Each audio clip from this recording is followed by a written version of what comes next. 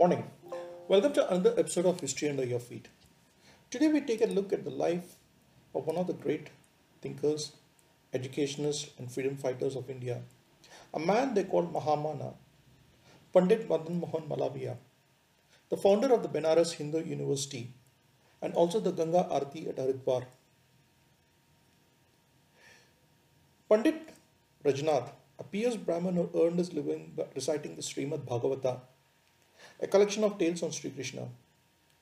It was his only source of income and quite meager to support himself or his family. However, like most of the pious Brahmins, he never complained about his misery and left his fate in the hands of God. Soon Rajnath's father Premdar passed away and he went to Gaya to do the sacred ceremonies. The priest then asked him to pray God to grant any wish of his, and facing east, Rajnath folded his hands and asked, "Grant me a son, the equal of whom has not been born, nor shall be born."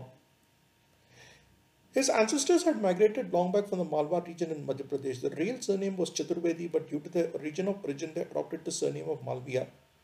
It was 1861. 4 years earlier, India had been through the Great Mutiny that shook the British Empire before it was suppressed. The British conquest of India was not just political, it operated at another level too. Many ordinary Indians were led to believe that only by adopting Western mores and habits one could progress in life. A new breed of Englishmen were being created who were Indian outside but British inside, the children of Macaulay. So named after Thomas Macaulay, the British Secretary of War, who introduced English into education to India and downgraded the importance of Sanskrit. In a milieu where many felt that adopting Western mores, speaking English was the only means of salvation, Premdar Malviya still had faith in the belief systems of his forefathers, and it was passed on to his son Rajnath. On the other side of the world, in the US, a bitter civil war had broken out on the issue of slavery. Near the city of Allahabad, on a date when one half of the world was celebrating the arrival of Jesus Christ, was born the son whom Rajnath had fervently wished for. Being a poor man, he could not afford to distribute sweets to on a large extent. He could just manage to thank those well-wishers who came to meet him. And the boy was named as Madan Mohan, who in the due course of time would become one of the tallest stalwarts in modern Indian history. The son whom Rajnath always hoped for would exceed even his father's expectation. Madan Mohan began his education at a Sanskrit Pathasala called Dhamma Jnanopadesa run by Pandit Hardeva. It is said that Hardeva was impressed by Madan Mohan's recital and skill, and he learned the Lagu Comedy in Sanskrit and many verses from the Bhagavad Gita.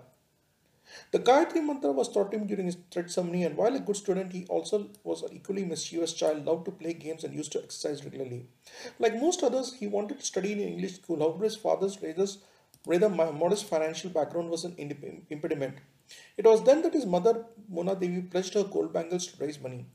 Madan Mohan got admitted into the Allahabad district school where his teacher Gordon Sahib was known for his strictness. However, he soon became his teacher's favorite student with the way he managed to master English. In spite of the financial difficulties, his parents ensured he would never suffer from lack of learning. And apart from his studies, he was also good at music, learned to play the flute and sitar, and he also learned the songs of Meera and Surdas too. He passed the FA examination from Muir College, now Allahabad University, in 1881, and later in 1884 he passed the BA examination of Kolkata University. Madan Mohan wanted to study MA in Sanskrit. However, knowing his parents' financial condition, he decided to take up a job to assist them. And soon he took up a job as an assistant master at the government high school in Allahabad. Earlier, he had proved himself an equally good poet at school where he published poems under the pseudonym of Makarand. When he was 15, he impressed an audience of scholars at Mirzapur where his grasp of Sanskrit and was highly appreciated. And one of the scholars, Pandit Nanda Roy, was so impressed by Madan Mohan that he gave his daughter Kundana Devi in marriage to him. In the coming years, Kundana would be a source of support to him standing throughout his life. His political career began in 1880 when he attended the second session of the Indian National Congress under Dadabhai Naoroji at Kolkata. He impressed everyone there with his sharp speech, and being a good orator himself, he had natural fluency in his words and he received a huge applause. A.O. Hume, the founder of the Indian National Congress, called Malviya's speech as unforgettable. Raja Rampal Singh, the ruler of Kala Kankar estate near Allahabad, was so impressed by Malviya that he offered him the role of an editor for the magazine Hindustan owned by him. He worked for 2 years with Hindustan and later did his LLB from Allahabad. In 1892, Malviya became an advocate at the Allahabad High Court and in due course of time impressed everyone with his arguments, analysis and wisdom. Vrajnath's prayers had come true. His son's name was indeed spreading all over. He never used knowledge in the wrong way. He fought for justice for the poor and innocent people. He never took up a wrong case just for money.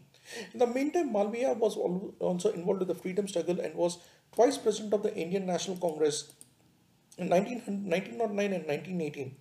Plunging into the nationalist movement, he renounced his law practice, and however, when 177 freedom fighters were to be hanged in the Chauri Chaura case, he was the one who took up their case and got them acquitted. While a devout follower of Mahatma Gandhi, he was nevertheless against participation in the Khilafat movement. In 1928, he took active part along with Lala Lajpat Rai in the protest against the Salmon Commission and also actively boycotted British-made goods. He was arrested in 1923 during the civil disobedience movement and once again served as president during 1932 to 1933, making him the only person to have been president for 4 terms before independence. He, however, left the Congress due to the communal award that sought to provide separate electorates to the minorities. The greatest achievement of Malviya, however, was the setting of the Benares Hindu University. It was a time when the feeling among most Indians was that only Western education could provide them a better life and Indian culture was useless. Malviya wanted to create an institution which could inculcate respect for Indian culture while at the same time ensuring the students received a modern education too. It was not an easy task. Starting in university needed funds and Malviya took this up single-handedly. When he first made this proposal at the Congress session in Benares, it was heartily welcomed. Surendranath Banerjee proclaimed he was willing to work for free in such an institution.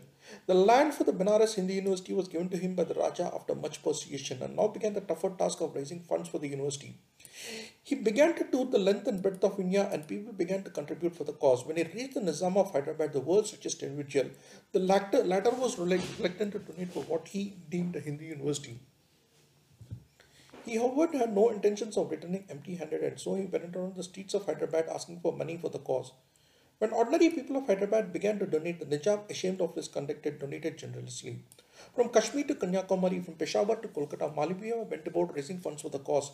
The Maharaja of Darbhanga in Bihar was spellbound his Bhagavat recital during his tour. He not only donated 25 lakh rupees for the cause but also pledged to work for it during his lifetime. The Maharaja himself raised for funds for Malviya's project, visiting other kings and rulers. The Malviya collected a crore and 35 lakh rupees, earning him the title of Prince of Beggars. Gandhiji claimed he often learned about begging from Malviya. February 4th, 1916, the auspicious occasion of Basant Panchami on the banks of the Holy Ganga, the foundation was laid for the Benares Hindu University. A great occasion like never before, an auspicious date on the banks of India's holiest river, history was being made. Lord Hardinge, the Governor General of India, laid the foundation. The function was attended by Rajas, Maharajas, Hindus, Muslims, Christians, just about everyone. He believed that Hindus should be made aware of the culture and study of Gita, the Mahabharata, Ramayana, Vedas and Upanishads was much needed. It was what drove him to establish the unity. Let our youths receive liberal education side by side. Let them also try to learn how to evaluate the teachings of other religions. Was what his This was the ethos behind the foundation of the Benares Hindu University, which would later become one of India's finest educational institutions. He believed that young men should protect the Hindu Dharma, which constituted India's very soul. He wished that people should understand religion in its true sense, a code of conduct that would drive them, not just some meaningless rituals. The millions might here in poverty can only get rid of it when science is used in their interest. Such maximum application of science is only possible when scientific knowledge is available to Indians in their own country. He also got support from Annie Besant for his dream project, which also seeking to expand a Sindhu Central School. The ruler of Kashi, Narayan Singh, and the Darbhanga ruler Rameshwar Singh Bahadur also supported him financially. Benares Hindu University was the first in India to be established in individuals' private efforts. As a journalist, too, Malviya contributed substantially to the cause of the media. Apart from his stint at Hindustan as an editor, he also guided some smaller newspapers like Gopala and Abhyudaya, edited by P.D. Tandon. A journalist should have ideals. He must have self-respect and a sense of honor. He must have dignity and a sense of responsibility. He must be a good man and a man of character and must follow the ideals of truth and justice. He campaigned against the Press Act in 1908 and along with Motilal Nehru, he started an English daily, The Leader. In 1924, he acquired the then ailing Hindustan Times along with Lala Lajpat Rai and G.D. Birla, and for 2 years as chairman turned it around financially. And in 1936, he also launched its Hindi edition Hindustan. Malviya was also strongly against untouchability and founded the Harijan Seva Sangh in 1933 for the Dalits. In his own words, if you admit internal purity of human soul, you or your religion can never get impaired or defiled in any way by touch or association with any man. He worked for eradication of caste barriers and took an active part in the entry of Dalits into temple. He was one of the main persons behind the entry of Dalits in Nashik's famous Kalaram temple. A linguist Malaviya was fluent and a scholar in English, Hindi, and Urdu apart from Sanskrit. When Hindus were massacred at Noakhali prior to independence and forcibly reconverted into Islam, he took in those who fled. He reconverted many of the Hindus forcibly converted to Islam, and he also started the Ganga Aarti at Haridwar, and there's a small island there named after him. He proposed the adoption of Satyamev Jayate taken from the Mundaka Upanishad as India's national motto. And another achievement was the founding of All India Seva Samiti, the Indian version of the Boy Scouts Association, to inculcate the spirit of social service. On 12th November 1946, Madan Mohan Malviya passed away, but his legacy would forever remain in the form of Benares Hindu University, one of India's finest educational institutions. When you witness the beauty of the Ganga Aarti at Haridwar, you see the legacy of Mahamana there. Brajnath had dreamed from a great son. He did not just have a great son, his son also left behind a great legacy. On his Jayanti, Naman to Pandit Madan Mohan Malaviya,